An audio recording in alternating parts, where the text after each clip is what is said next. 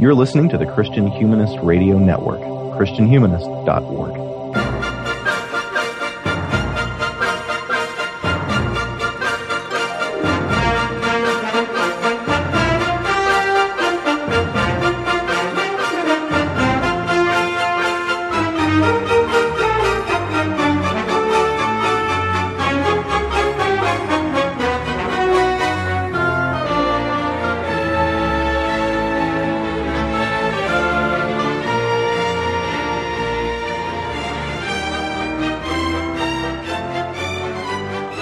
Welcome to Before They Were Live, an ongoing and monthly conversation where we are sleuthing our way through the Disney animated canon in chronological order, playing our part in a healthy ecosystem between art and criticism and fandom, ever searching and looking for those hidden clues that will inspire awe and wonder and shape our imaginations. Hopefully along the way, we enrich the experience of these animated films and have some fun too. Today we're on the chase of the 26th canonical animated film, 1986, The Great Mouse Detective. I'm Josh Altmanschoffer, and joining me as always, a genius twisted for evil, the Napoleon of crime. There's no evil scheme he wouldn't concoct, no depravity he wouldn't commit. Who knows what dastardly scheme that villain may be plotting even as we speak? Michael Farmer. Hey, Michael. How's it going, Josh? Very well. Happy to be discussing this film with you this evening, or this morning, or whenever you're listening to it. And joining us, someone who, again, needs no introduction. He's Dr. David Grubbs of the Christian Humanist podcast. Welcome. Thank you. Glad to be here. Do we have any? I didn't prepare a little quote for you, but that's all right. Although Grubbs is very Dawson-esque, wouldn't you say? Basil. Yes. Yeah, I will admit that I did think that. Who's the? I feel like, although this is the first time on the show here, and actually I think our first time talking maybe. Although I've listened to you many times. Yeah. I feel like we've compared you to many Disney characters over the course of these episodes. So. I think I've been mentioned a few times. All of the chill, gentle characters remind me of David. Yeah. Well, I will take that as every kind of compliment. It's also difficult to. When you first picked this as the episode you wanted to come on, David, I was kind of curious about it because I figured you'd pick something medieval, and yet it's difficult to imagine a movie that is more attuned to your sensibility than The Great Mouse Detective. Yes, now you understand. This movie is my jam, as the kids say. Yeah. So what exactly is that sensibility? Can you guys elaborate a little bit on that? Now, the sensibility of the movie in general, or the sensibility that attracts a David Grubbs to it? I guess if they're overlapping so much, it doesn't matter really. Take it from either direction. Oh, I've always loved Sherlock Holmes and mysteries in general. The very first books I ever remember reading and finding immersive and connecting with characters, finding kind of role models, things of that nature were mysteries. First Bobbsey Twin and Hardy Boys, but then it really took off when I discovered Encyclopedia Brown.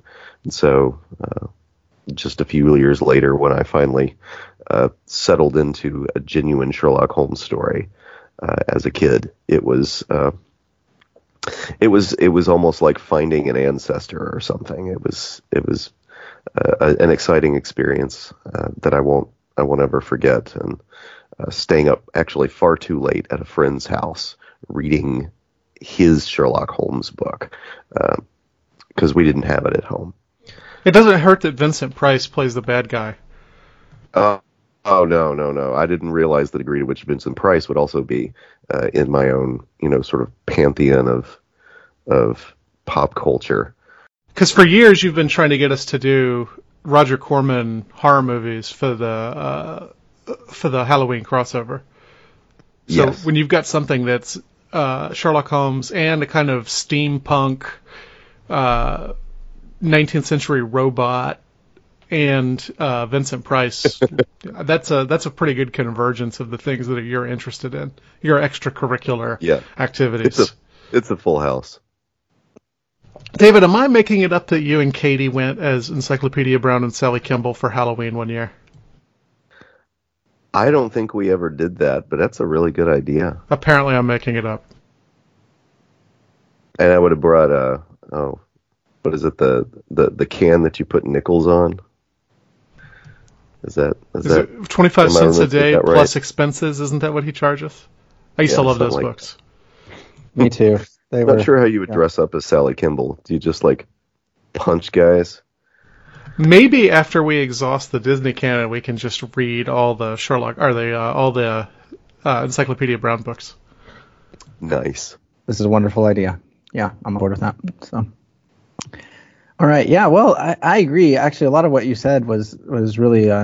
You described my childhood as well, just loving those sorts of books and things. I'm not sure why this movie wasn't part of my childhood. Was it part of you? We've done this several times, but for you guys, what's your experience with this movie? I thought I had only seen it once when I was 12 or so, but I remembered enough of this movie to where I must have seen it 5 or 6 times at least. But it was not in regular rotation at the Farmer House. I'm not sure we owned the VHS. I don't know how I saw it, but I definitely did see this as a kid because I predicted a lot of the stuff that happened more accurately than I would have if I'd only seen it once. I saw it in the theater, not when it first came out. I would have only been, 7 or 8.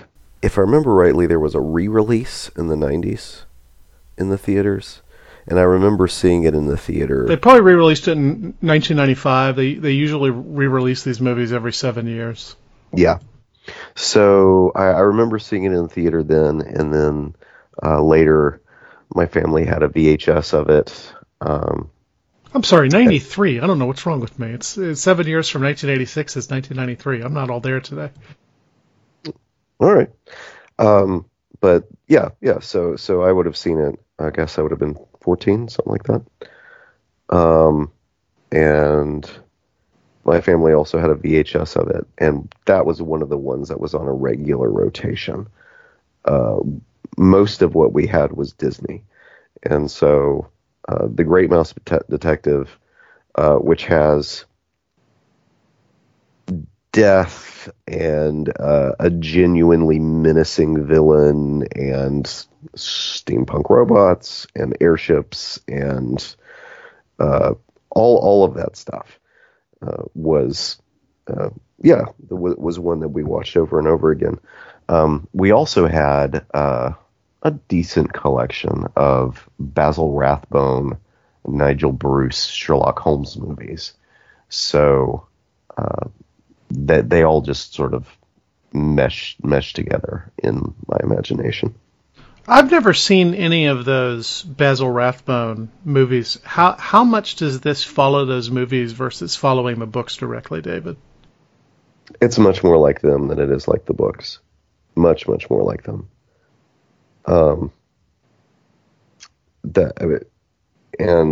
Correct me if I'm wrong, but I've always taken Basil's name as a reference to Basil Rathbone. Oh, gotta be, yeah. Yeah. So that's what Wikipedia says, at least. Well, and right. Basil Rathbone appears in this movie as a sound clip from the Basil Rathbone Red-Headed League from the 1960s. So when Sherlock Holmes is talking about going to see German music, that's actually Basil Rathbone, and it's a recording from then, because I think he was dead by the time this movie came out. Yes, he was. Yeah, that sounds right. So, yeah, so this movie was very, very familiar. Watching it again was like having flashbacks. I knew all the lines. Soundtrack cues, all that stuff. But it was still a lot of fun to revisit it, because it had actually been several years since I had watched it. The thing I'm interested in is to hear any of the background stuff, because I know nothing about how this movie got made or what talents I'm seeing in it beyond the few voice actors that I recognize. So I'm looking forward to learning. Well, we can start there. Maybe we can. I don't know a ton, so Michael, you can jump in where on the details that you know. But this is definitely a movie that instead of being in danger of ruining the studio, actually in some ways saved the studio. It earned enough money that they decided to continue the animation department. But there was some back and forth with it. On our last episode, if you listen to that one, Michael was talking about Jeffrey Katzenberg and Michael Eisner and kind of their roles in the animation department at this time, and there's definitely some discussion about if this movie should be made and the tone of it and those sorts of things. I think, Michael, do you know further details that you want to jump in with? Yeah, Katzenberg hated this movie. He wanted to push for the Black Cauldron, and so he has two major inputs on this movie. One of them, I think, is kind of a net negative, and one a net positive. The net negative is the movie was supposed to be called Basil of Baker Street, which is what the books that it's based on are called, and he decided that young people wouldn't know Sherlock Holmes, and so he pushed to have it changed to The Great Mouse Detective. I think kind of a silly change, but who cares, right? The movie is largely the same. The thing he did that was good is that the movie originally ended with Ratigan's airship crashing into Big Ben, and Ratigan was just going to die, and Basil was going to survive. And Katzenberg is the one who demanded that the movie continue inside of Big Ben, which is a really cool sequence, I think, and a early example of CGI animation, as I'm sure you guys noticed with the gears. So I think in that sense he had a much better influence on this movie, which he didn't care about, than he did on the Black Cauldron, which he cared very much about. The CGI thing is really amazing, because it was actually modeled like within the computer, but then they printed each individual frame and then drew over them, so it was just the wire framing of the gears and then printed out. Well, that explains why it looks so good for 1986 CGI, because right, yeah, absolutely. Yeah, it's more like, what's the animation where you're simply animating over the top of real frames of live action. Is that rotoscoping? Rotoscoping. Yeah. That might be closer to what's going on here, is rotoscoping.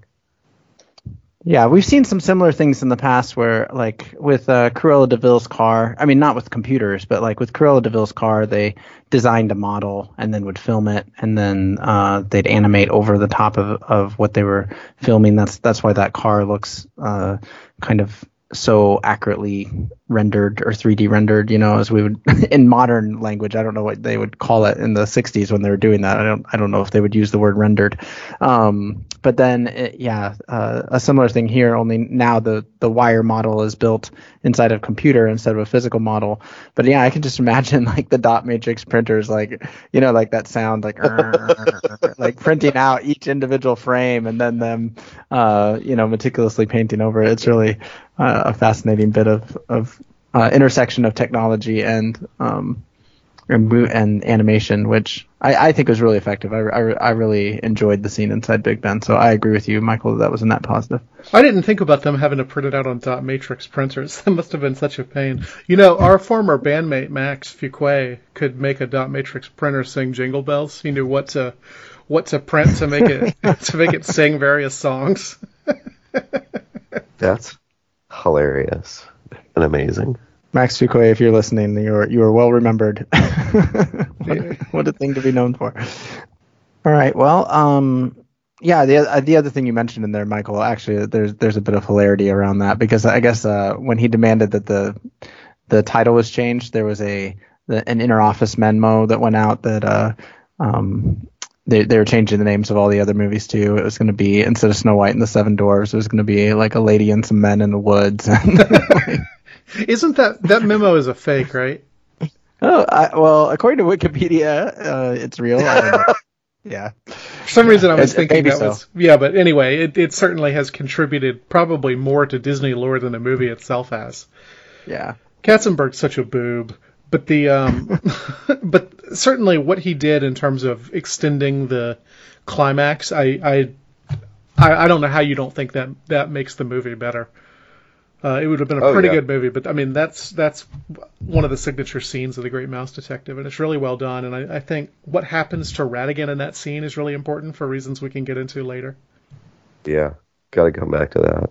The other kind of fun behind the scenes thing that I learned in my very tiny amount of research this month was when they were working out the song that they were going to do when Basil and what's his name, Dawson they're following the bat into the little what is it, like a bar lounge thing that is over Ratigan's super secret lair, and so there's a song that's performed in there, and Michael Eisner suggested that the song be performed by Michael Jackson. Good Lord, that's like the most Eisner decision ever. That would be awful.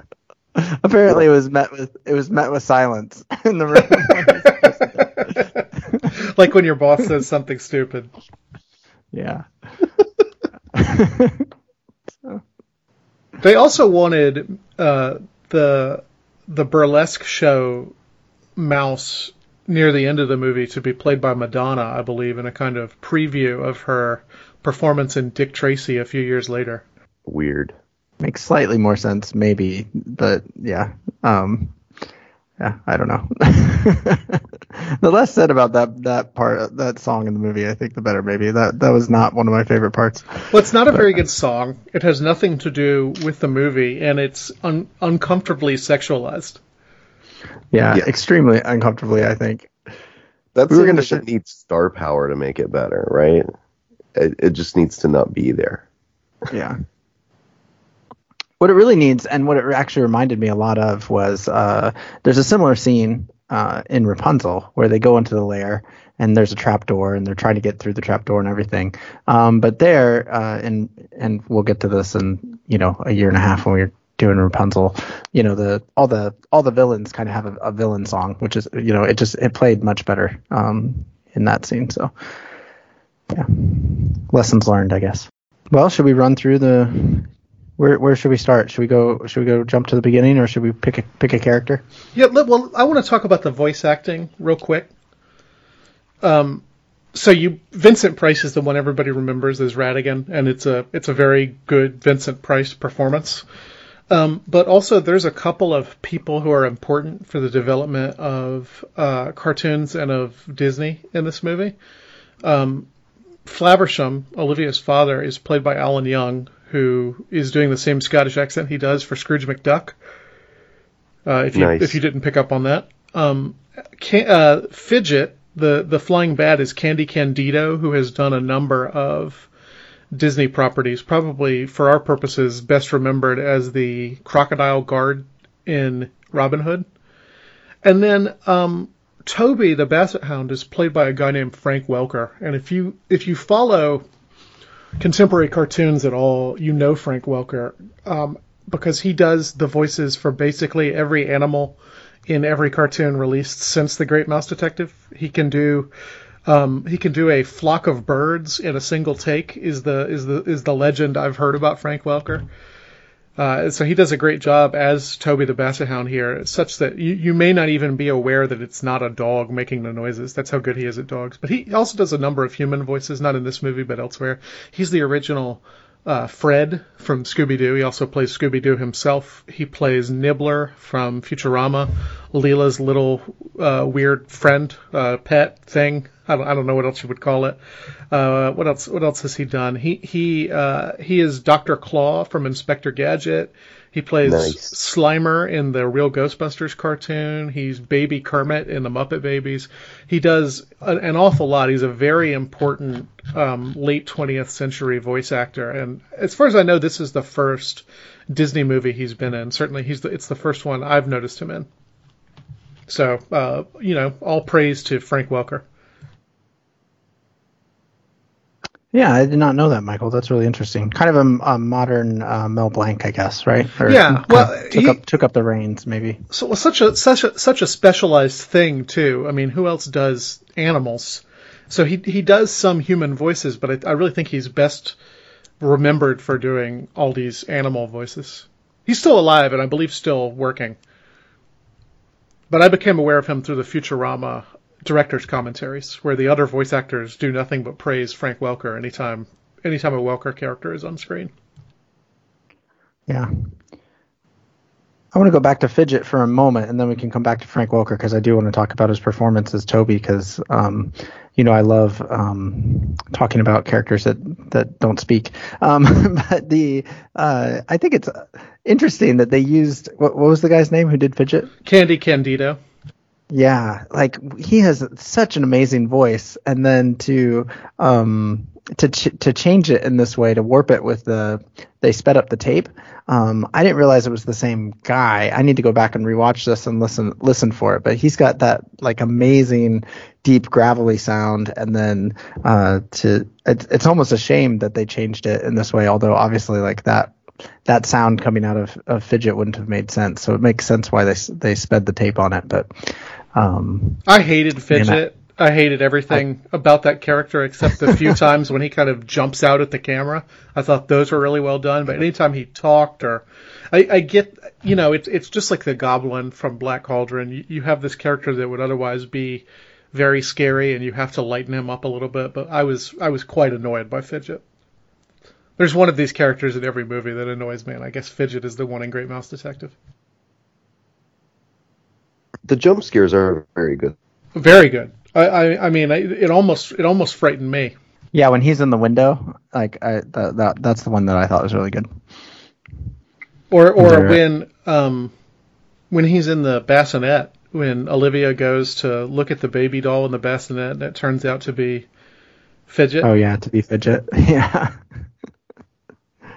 No.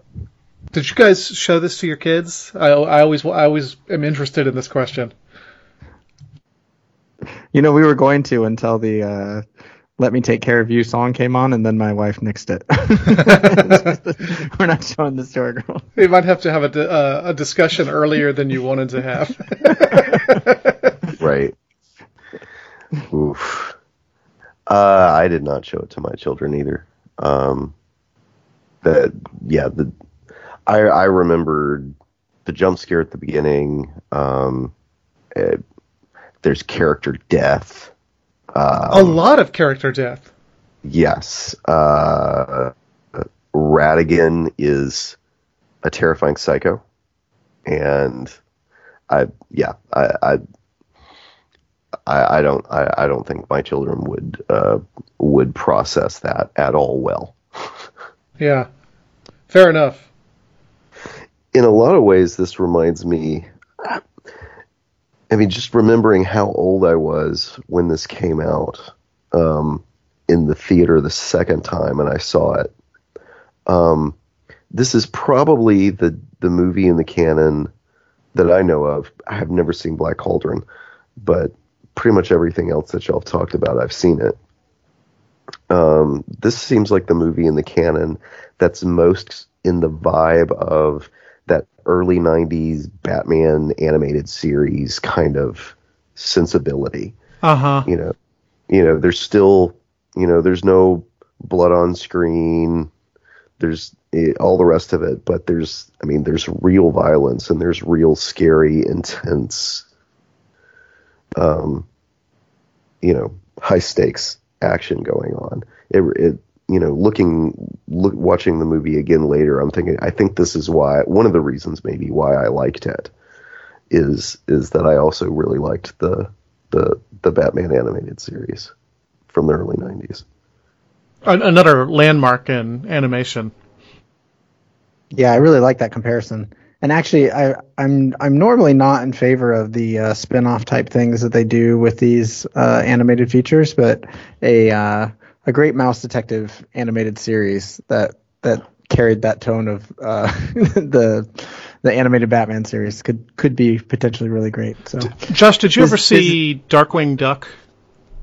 Oh yes, Darkwing Duck is another. Because I think Darkwing Duck owes a great deal to the Great Mouse Detective, as does Chip 'n Dale's Rescue Rangers. Yeah, I could see all of that. Although, I mean, it's been a long time since I saw Chip 'n Dale's Rescue Rangers. I feel like it was maybe a little lighter than this, but maybe not. Well, both of them like were. It's been a long time. But I think in both cases they're kind of spiritual heirs to this. In fact, I think I read that Darkwing Duck. What is his real name? Drake Mallard. Is that his pseudonym? He owns a statue or something of Basil of Baker Street, just to demonstrate the connections between the two properties. Oh, that's very nice. That's great. There's a couple little Easter eggs in here, as long as we're on Easter egg things. I mean, the obvious one is Dumbo. A movie that has quite a bit in common with this one in terms of saving the studio after an expensive fiasco. They couldn't have known that when they were making it, but it's interesting that's the Disney character they would have chosen to put in here, because we talked about it way back when, but Dumbo was a very cheap movie that saved the studio after the fiasco of Fantasia, and this is a comparatively cheap movie that saves the studio after the fiasco of The Black Cauldron. Dumbo is a great deal better than this movie, but you know. Well, he's blowing bubbles, right? Well, he's drunk. It's drunk Dumbo, which is Michael's favorite. Yep. I'm here for any Disney character getting drunk and stumbling around, which happens in this movie, so that's nice. That's right. We get that one as well. What other Easter eggs did you see, Josh? Well, I'm not sure if it actually is one. I didn't have time to look this up, but there's a lizard that's in with the mice of the crew, and it's Bill the lizard. From Alice in Wonderland, right? There goes Bill. Yeah, and now we know where he ended up. Yeah, that's true. And it would have been a similar time period, so I'm certain that's on purpose. I believe, speaking of voice acting, I believe that lizard is voiced by Wayne Allwine, best known as voicing Mickey Mouse for about 30 years until he died recently. Yeah, so those are the two that I remember seeing. I saw some flash forwards. I feel like Ratigan's song is quite similar to Gaston. Yes, Gaston, thank you. And I believe the name Gaston appears in this movie, I read, but I can't remember where. Yeah, and then I already mentioned the Rapunzel. That reminded me a little bit of the Rapunzel scene. So. Yeah, fun to see those connections, both forward and backwards. I think it's interesting too, going just on that while we've got the Black Cauldron mentioned here. I felt like this kind of I know there was the tension within the studio, like you were saying, they like the Black Cauldron or not this, or some people like this and not the Black Cauldron, and I think there was among the animators or the executives or both, kind of warring in the studio about which direction they were going to go. But in some ways, I think both of them really are aiming at a different sort of demographic than some of the previous stuff that we've seen. Like both a similar demographic of young boys, Yeah, I think that's true. This is. There's no princesses. There's really only two female characters, right? You have Olivia, and then you have the sexy burlesque show Mouse. I guess Queen Victoria and Mrs. Judson. Oh yeah, that's right. So I take it back. The landlady. I would think that this would appeal more to girls than the Black Cauldron did, just because the setting for one thing, and the fact that Olivia is such a major part of the film.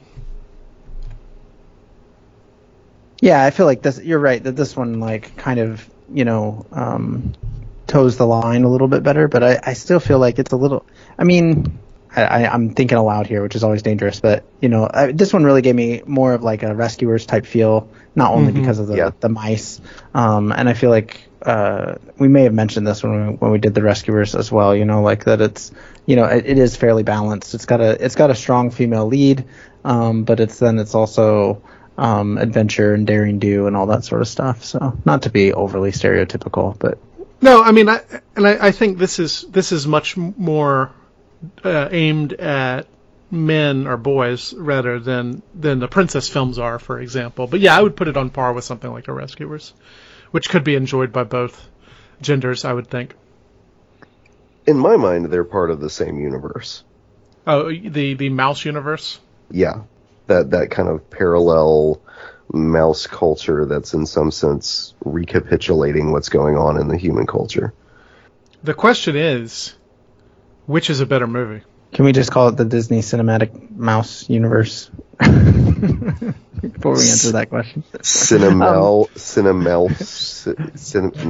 Oh, yes. Yeah, go with that. Cinemausic universe. Yeah, I like that. But then you have to get into all sorts of questions about why the cat and the rescuers can talk to the mice, whereas the cat in this one doesn't seem to have a voice, and the dog in this one doesn't. Maybe the cat here can talk and just chooses not to. That's very possible. Yeah. Where's Cinderella fit into all this is what I need to know. But yeah, I think The Rescuers is a better movie. But this movie was better, much better than I expected. I think this is probably a better movie, but the Rescuers is a weirder and more idiosyncratic movie, and thus might be more interesting than this one. I could see that. But the tone of The Rescuers is so different from anything else in the Disney canon. Like, it's so sad and dark and late 70s. This one feels much more of a piece with other Disney features than The Rescuers does. Mm-hmm. There's even, it's not, I know it's not the same setting in terms of geography, but in terms of time period and the look of the town, it reminds me a little bit of Lady and the Tramp. That the especially the scenes in Lady and the Tramp that are set in the city, and then also the weird, the song of I can't even remember the name of the dog, but the kind of burlesque song in The Pound. Peg. Yes. I've always kind of connected those two, but maybe that's because Lady and the Tramp was another one of the movies that we watched consistently. And then, I mean, the setting also connects it with Peter Pan. Peter Pan would be about 20 years after this, but that London setting. So I think this fits much more neatly into the rest of the canon than The Rescuers does.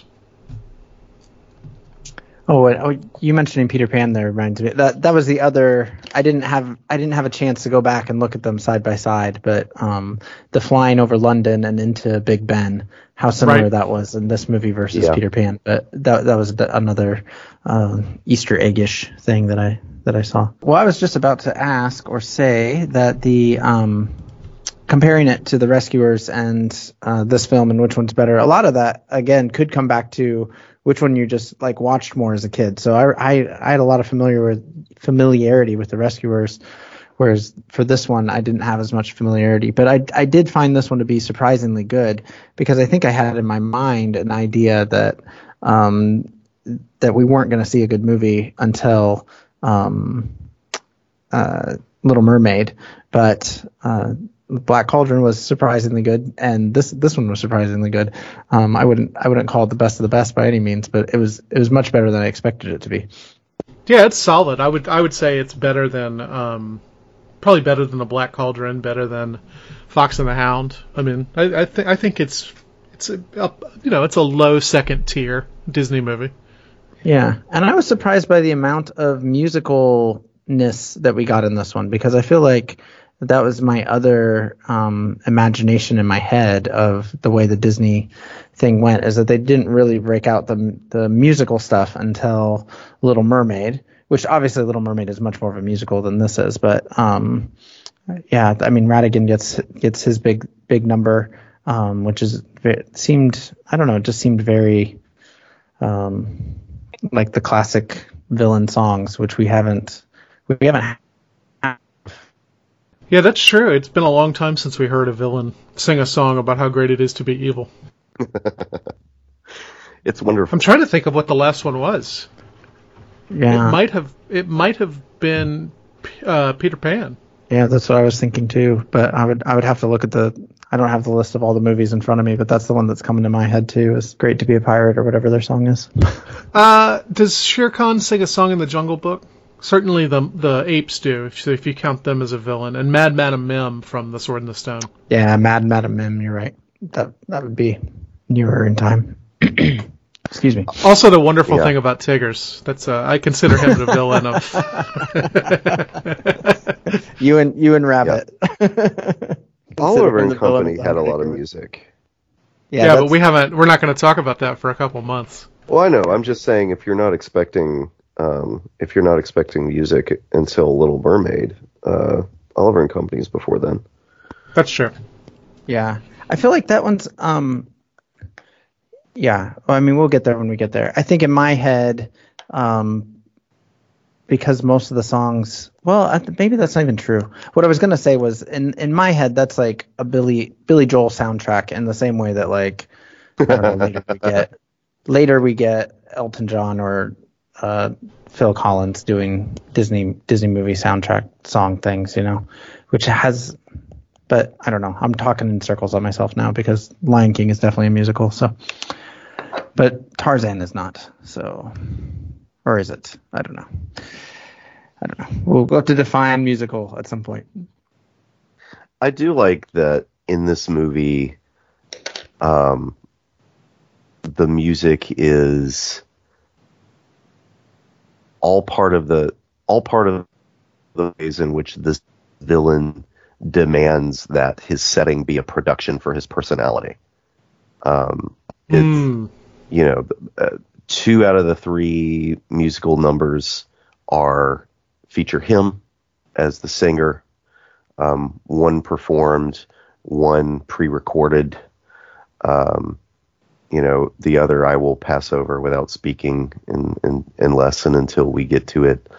But the ways in which Ratigan chooses musical theater and show tunes as his form of self-expression, I think is a lot of fun. Yeah, well, and it's that British music hall tradition too, right? That's the kind of genre of his 2 songs anyway. I do love that he is such an arrogant fool that he has to record a vinyl record of him singing a song to kill Basil and Dawson. Yeah, that part of the movie actually had my mind really like in a whir because I've been in recording studios. I know how much work it is to put a song together. It's not just a sit down and do it type thing. So the composing process, the recording process, he has engineers on staff, and then it takes a long time to get vinyl pressed. How many engineers do you think he paid? Yeah.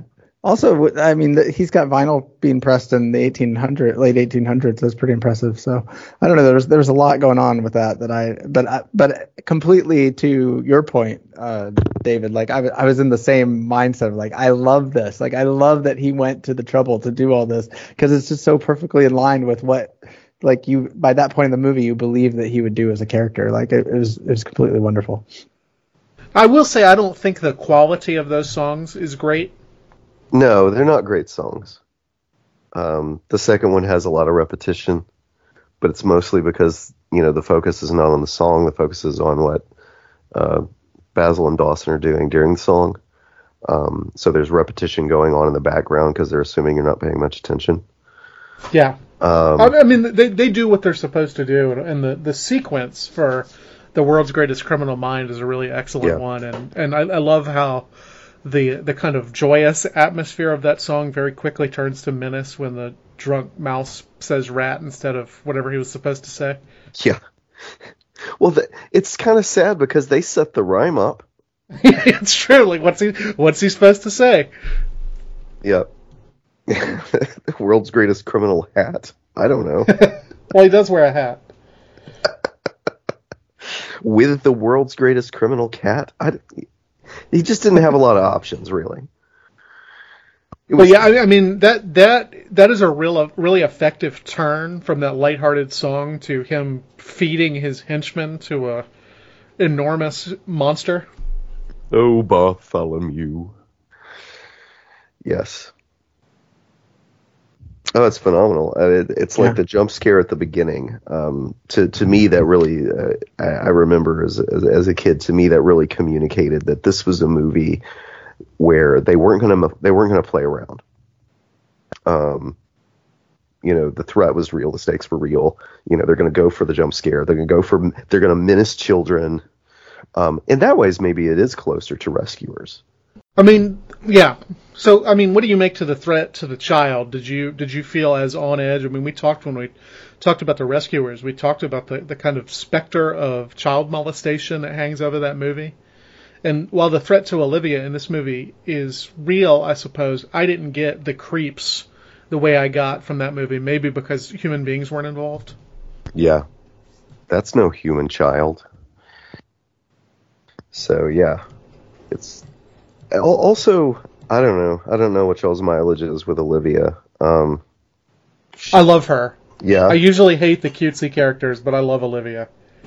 What do you love? I just think she's super cute. All right. And kind of spunky, Like there's only 3 characters in the whole movie who call Ratigan a rat, and she's one of them. Yep. Is it the accent? I like the accent. I love that they're Scottish, where everyone else is English, and then Ratigan's whatever Ratigan is. Yeah, I thought, again, I've been on record in a lot of these episodes about hating the cutesy characters, but here's one where I think it's done really well. Yeah. Feeding Toby a crumpet. Rubbing his belly. Yes. Yeah, her and Toby really, they're very charming in this movie. I really enjoy them together. I agree that the menace is a little different in this movie than the Rescuers. I did feel the tug of the using the daughter to threaten the father that's just low down, and I mean that really made Ratigan super evil. So as soon as I saw him give her the toy for her birthday in the opening scene, I knew that Ratigan was going to destroy the toy, and there's something so brutal and unfeeling about that. Somehow that's worse than kidnapping her. Maybe It just demonstrates my misplaced priorities. Well, he's able to use violence on the toy, which Olivia gets tossed around, but like she's a little animated mouse. You get the sense that she's bouncy, but that toy, the way he squeezes the toy as his face becomes just feral, the eyes go bloodshot, like that act of graphic toy violence is I think a really effective way of showing just how few limits this character has if you push him. Mm-hmm. Well, and the toy is a physical symbol of the relationship between father and daughter, which, I mean, basically every society in the world thinks is sacrosanct, and that he would just so casually destroy it really does show you what a monster he is. Yeah. Mm-hmm. The character, you mentioned his face contorting when he destroys the toy. The character animation on Ratigan is amazing. Probably the best piece of animation in the whole movie is what they do with him during that scene. But he is stunningly animated throughout in a movie where the animation is mostly just so-so. Yeah. I mean, correct me if I'm wrong, but I think I've mentioned y'all saying this, but frequently, not always, but frequently, particularly lead characters, the animators will study the body language and the expressions of the voice actors, often to take cues for the animation. Mm-hmm. But Vincent Price does not look at all like Ratigan, doesn't move like Ratigan. So Ratigan's physicality is such an interesting, his build, everything about his body language and his facial expressions is so much more extreme and malleable. His face can assume so many different shapes as he has these, just sort of grand, extreme, over-the-top emotions. Well, he's also physically twice as large as every other mouse character anyway. He's so big, and yet, because he's trying to present himself as a gentleman, it's like you have something very large and threatening squeezed into as small a space as possible. Look at what his feet look like when they get knocked off him in the Big Ben sequence versus what his shoes look like. This is a guy who is literally squeezing his body into a suit of clothes that's too small for him because that's what he wants to be.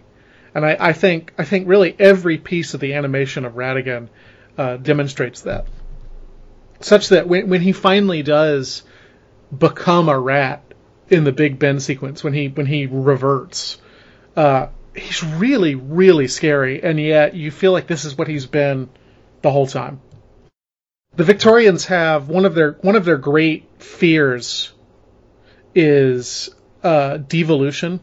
That's what Dracula is all about. If you've ever read the original Dracula, he's closer to a werewolf than what we think of as a vampire. He's covered with hair. He can scale walls. Of course, he's literally turning into an animal, and he's becoming a bat. So I think this really fits in with Victorian anxieties about devolution really, really well. I don't know if they had that in mind, but it certainly works. That's cool. And there's a little bit of that rat from Lady and the Tramp. Yeah, that's true. Rats are scary. So this says that Glenn Keane decided to base the stature of Ratigan on then Disney CEO Ron Miller, who I think was ousted during the making of this movie. So, that's ouch. I'm not entirely sure if that's exactly where the timelines line up, but I believe that's right. So, just to get to your earlier point about who do the animators study, but I think your point on devolution, Michael, is really insightful, and there's something very rich there in that idea of the the wolf in sheep's clothing, in this case the rat in mouse's clothing or something. I feel like that sort of imagery of the evil that's just behind the thin veneer goes deeper than the Victorians, obviously, but tying it to that devolution, I think, is really interesting. Well, and there's a class commentary there as well, right? This is a low class person who is pretending to be a high class person, and there's also something pathetic. There's some pathos in that portrayal as well, that this is a person who is so unhappy with what he is that he has to pretend to be something else, and the veneer is so thin, the structure is so fragile that when the guy drunkenly calls him a rat, he loses his mind. He goes mad with rage and murders him. And so, I mean, that's scary, but in another register, it's kind of sad as well. It's hard to feel too bad for Ratigan, as he is a psychopath, but but an incredibly charismatic psychopath. I mean, you can kind of see why a certain sort of person would admire him as they fear him. The strength that he has, he's so mercurial, he's so capable of sudden, enormous violence, but also he can be suave, he can be peremptory, he can be inspiring, he can be analytical. I mean, there's something almost Olympian about him that, that a certain kind of creature would want to placate him, because he's just so overawing, I guess is the word. He's the Uber mouse. He's Nietzschean. Yeah, there you go. And I mean, really, if you think about what Nietzsche's whole thing is, it's a kind of evolution as devolution, right? It's the Uberman looks more like an animal in some ways because he's so vicious, so powerful. So Ratigan's a really remarkable character to me. One of the great Disney villains, although one that doesn't get a lot of play anymore because this movie is largely ignored. But it's a great performance, and especially it's well animated. Yeah, and Price was like in his 70s when he does this. It's really amazing. The other thing that interests me about the relationship between Basil and Ratigan is that Basil, as the quote Josh used about me at the beginning of the episode demonstrates, sees Ratigan as a worthy adversary, but Ratigan spends the entire his entire first speech in this movie saying that Basil is a cut-rate detective, that he's not up to his level. And that's fascinating to me, that Basil respects Ratigan in a way that Ratigan doesn't respect Basil. But he does feel as if he's plagued constantly by Basil. The bit where he pulls out the harp and the lighting changes and he's like, "Oh, it's hasn't been all in champagne and caviar. I've had my share of adversity." That's so. Basil is, Basil's the rock in his shoe, right? The one nagging annoyance that he's never been quite able to shake or resolve.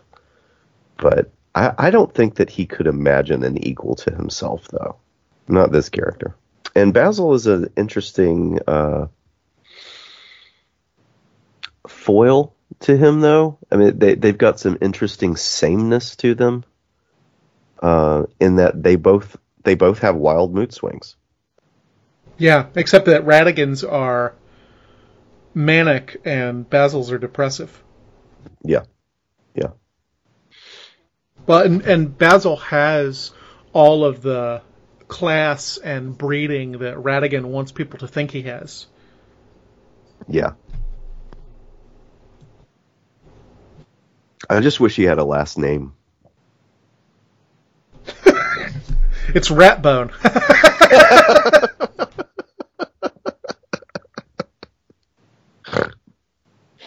All right. Because everyone else is, Dawson is Watson. Mrs. Judson is Mrs. Hudson, which is, Sherlock Holmes' landlady, upstairs. Toby is actually from Sherlock Holmes novels.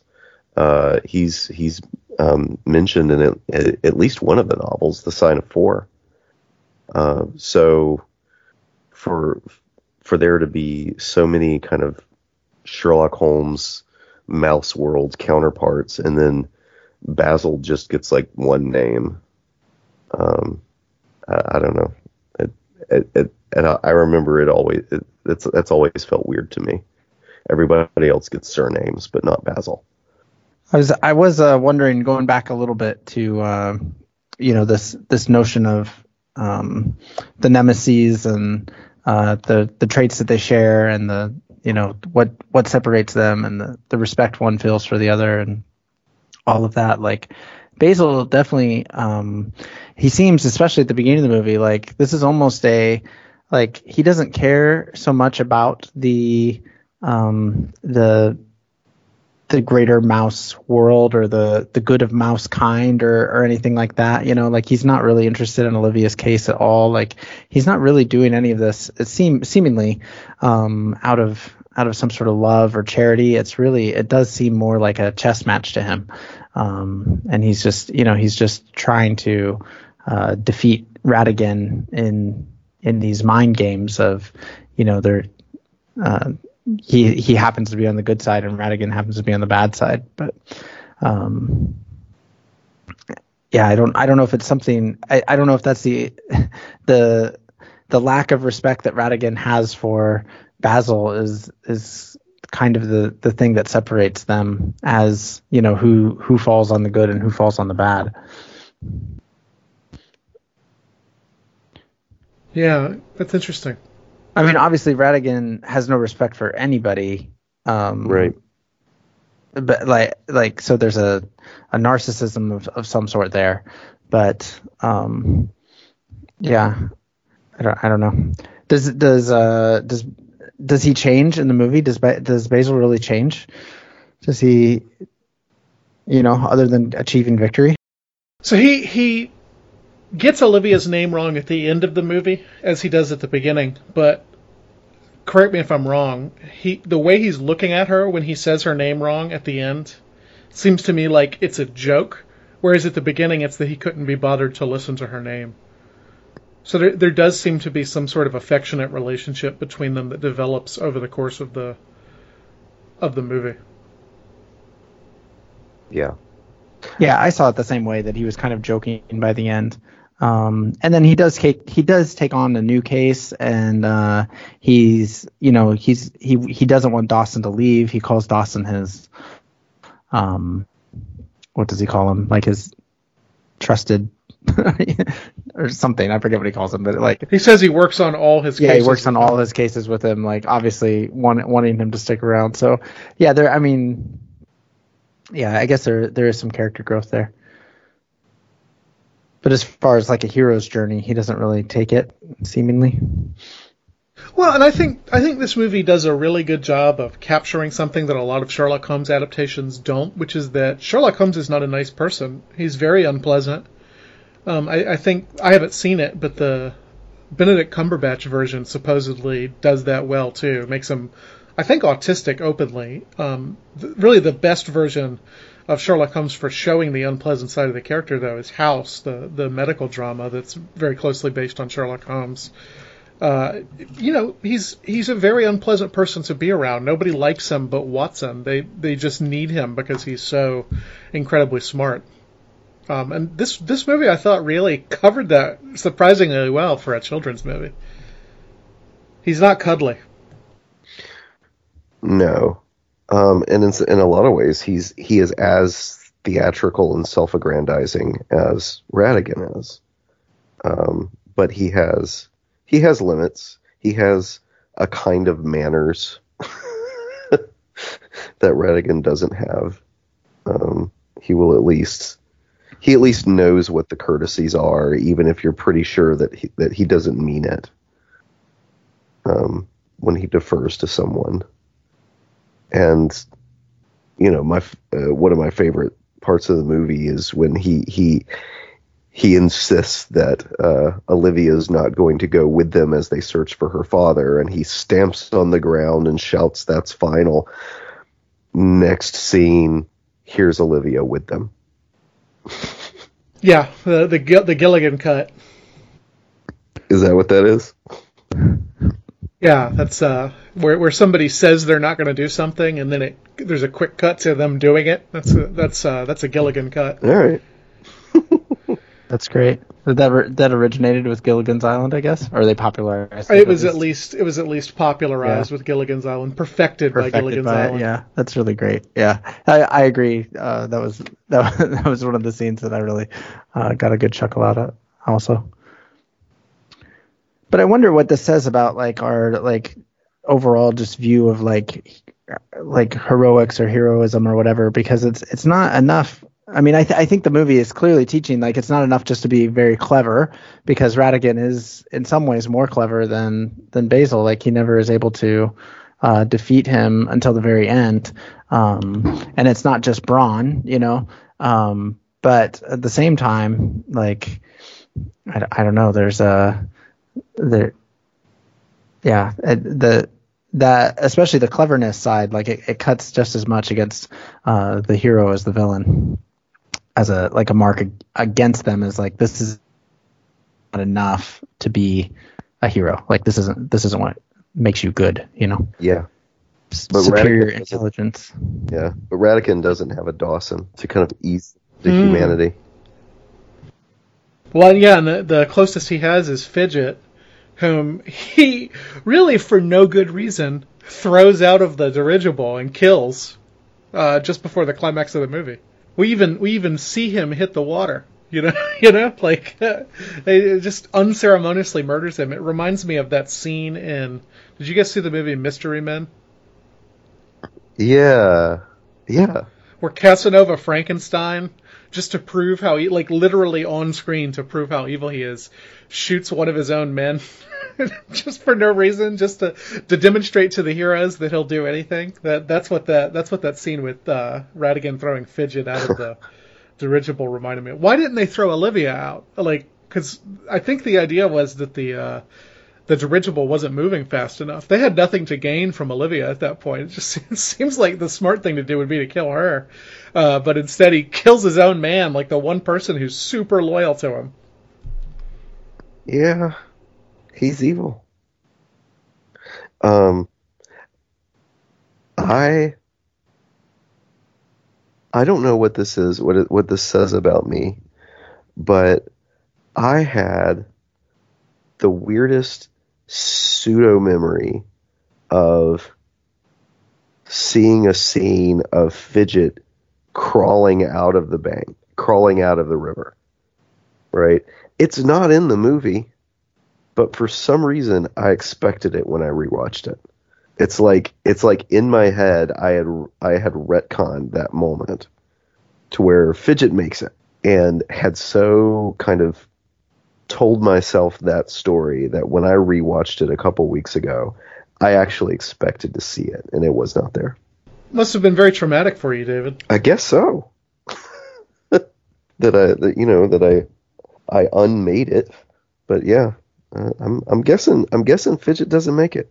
Though his wings might have slowed down his fall a little bit, right? So he's not quite, terminal velocity. I don't know.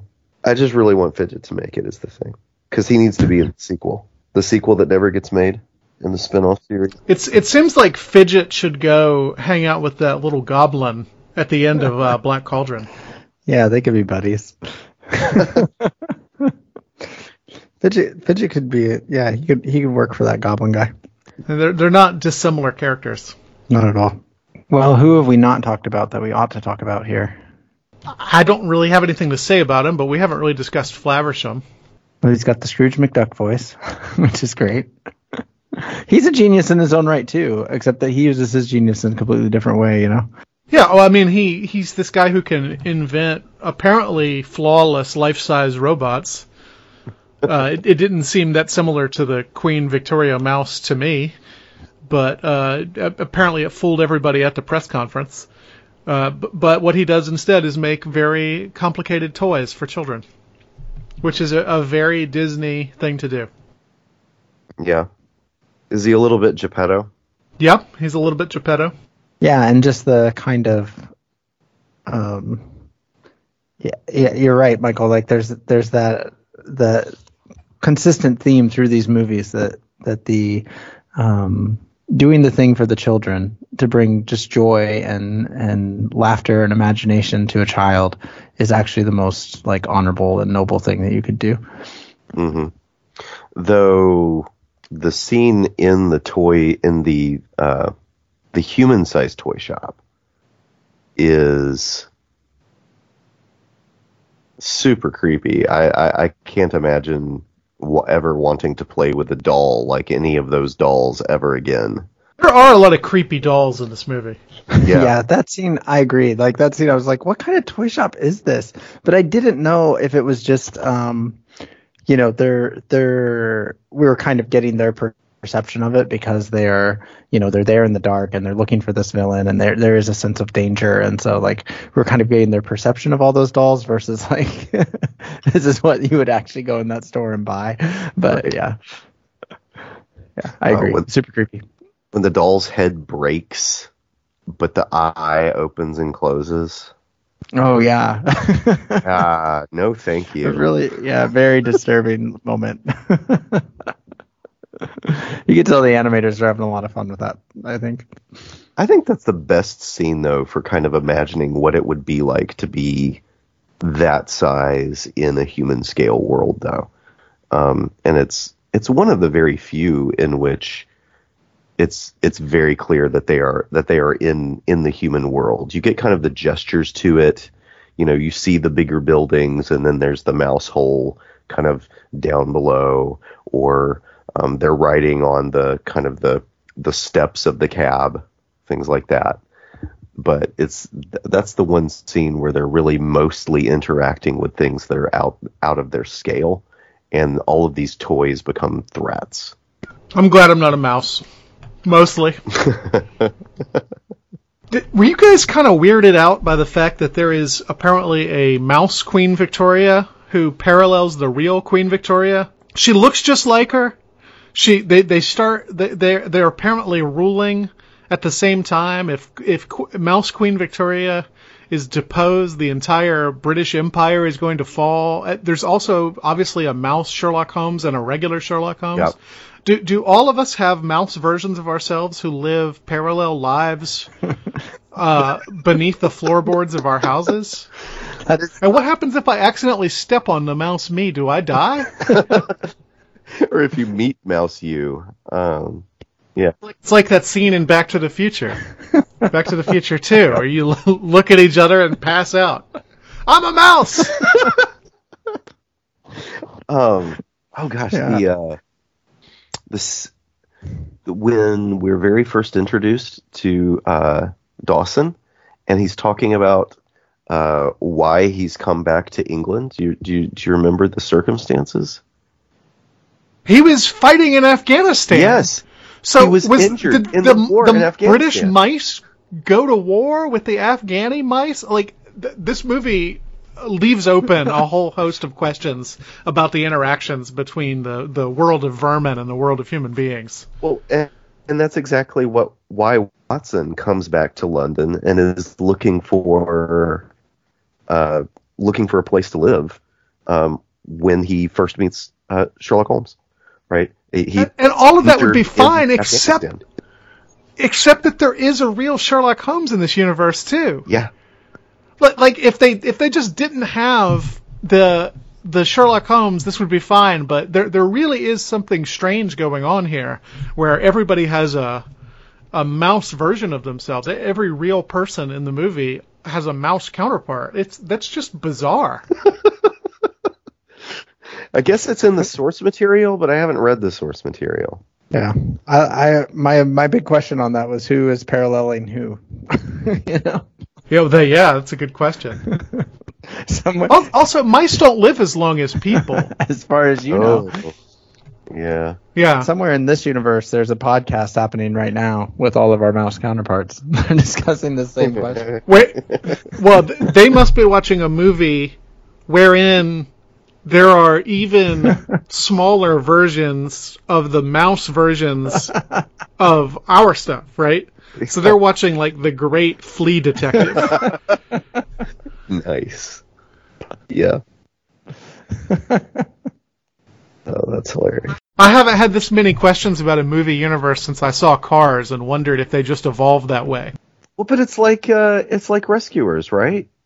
Like, why would the mice have their own, apparently, UN, and all the rest of it? Although at least there, the UN does not do what the UN does in our world, right? Like, yeah. What looks like the UN is just a rescue organization, which is far more practical than anything the actual UN has ever done. Yeah. The tight parallel here is very strange, even down to biographical details.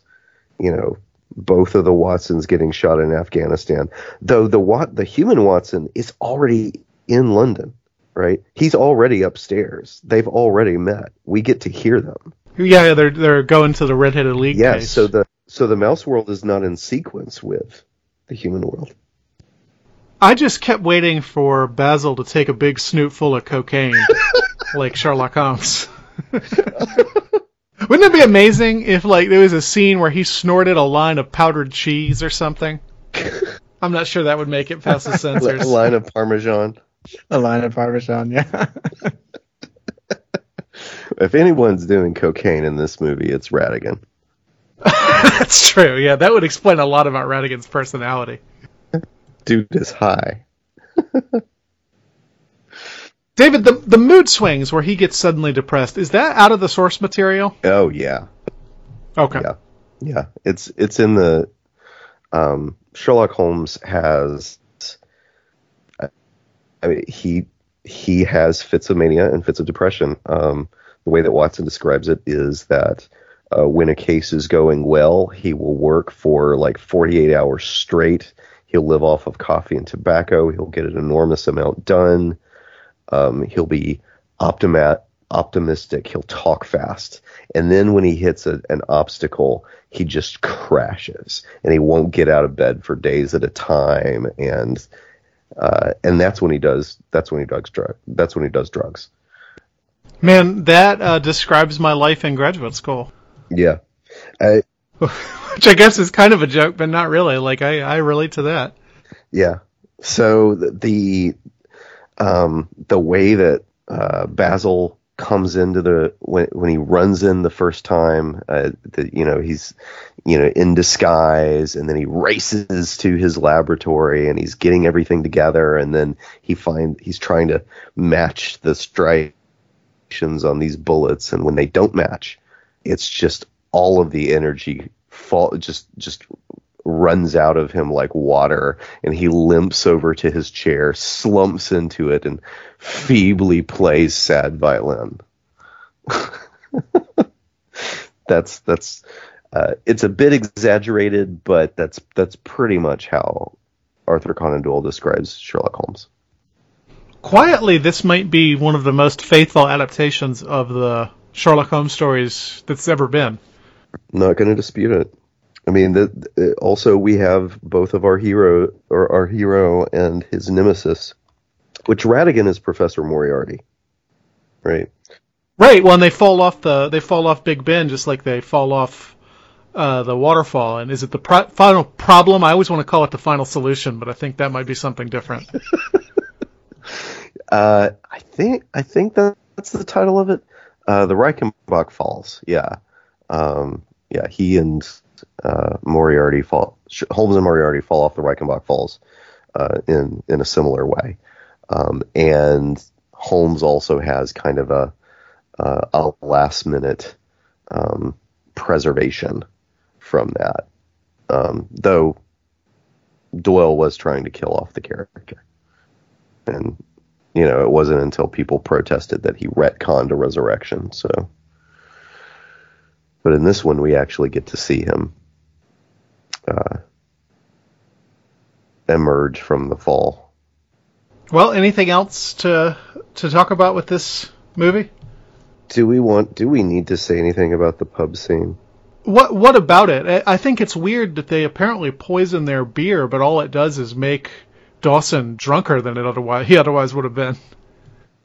Yeah, I think it's like they slipped him a Mickey kind of thing, to make him tractable, to make him more easily catchable, but it doesn't work on Basil, because Basil sees it coming.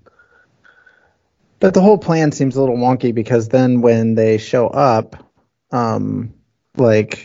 that's like Ratigan was expecting him to show up sober anyway, So like I don't know if it was just a kind of hedge your bets type thing or what, Well, I think they just wanted to have the scene where Dawson gets drunk and does the can with the burlesque mouse. Yeah, probably.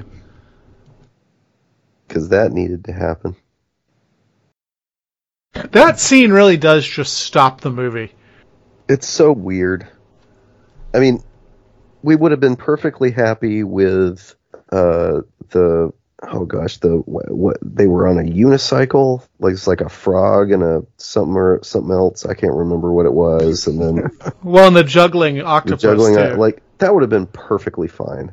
It just didn't need to be there. It's what TV Tropes calls a big-lipped alligator moment, and that's named after a scene in All Dogs Go to Heaven, which has nothing to do with the plot and just kind of grinds the action to a halt and is never brought up again. Yeah. That describes this scene. And it's not even particularly well animated. There's like a weird, creepy eyedness to the burlesque performers that isn't there in the rest of the characters, who've got, a life and expression to them, but it's just a weird. They're like weird mouse Barbie dolls. It's not right.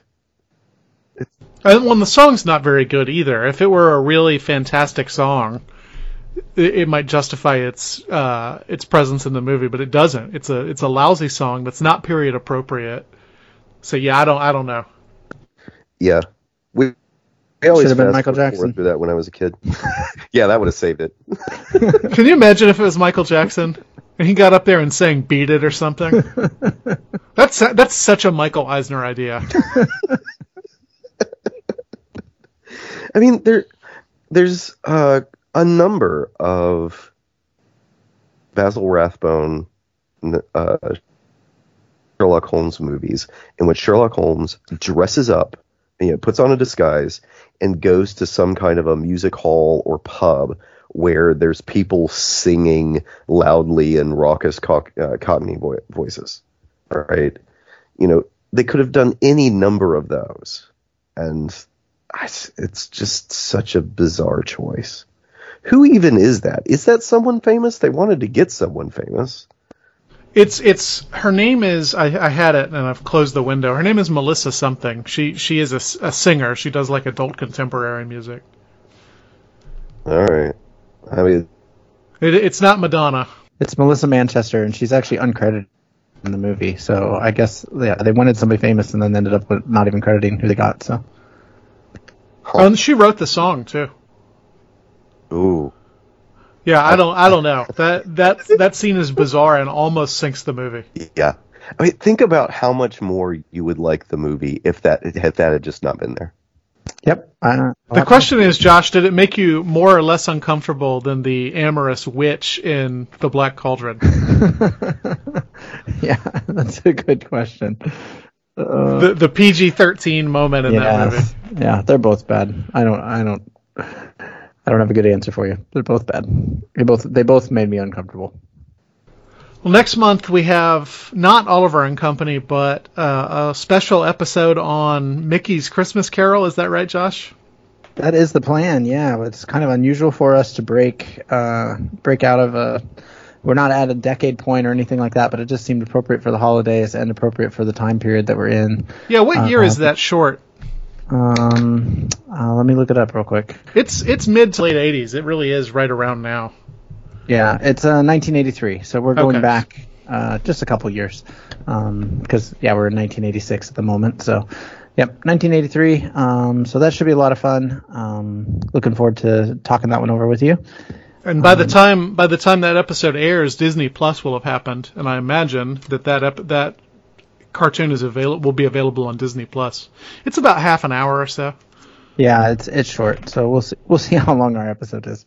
I imagine we could still get an hour and a half out of it. Sure. Yeah. Well, this has been a lot of fun, guys. I really enjoyed hearing your discussion and insights into this and joining with you in the discussion. Our press liaison is Kristen Philippic. We're on the old interwebs at christianhumanist.org. Is that right? And yes. Please help us continue this conversation by finding us on Twitter. I'm at _alt. Michael is at Quellbummer. And is that still right, Michael? Yeah, that's right, but it's pronounced Kel. I guess it is spelled Kel. Quell. So yes. Maybe that helps people find it. Yeah, I don't know how to pronounce anything. I think I pronounced basil several different ways this episode. David Grubbs, you're on Twitter. Yeah, the real Grubbsy. The real Grubbsy. Not like that fake David Grubbs from Gastro del Sol. I love that. So for Michael Farmer, David Grubbs, I am Joshua Altman-Schofer. I just want to gratefully say that we know there are a great number of podcasts out there you could be spending your time on. So we really appreciate you spending your time with us. We want to encourage you to set your podcast player styles to the Christian Humanist Network, where you'll find an abundance of new and old shows to keep you going. Goodbye so soon. And isn't this a crime? We know by now that time knows how to fly. So here's goodbye so soon. You'll find your separate way. With time so short, I'll say so long, and go so soon. Goodbye.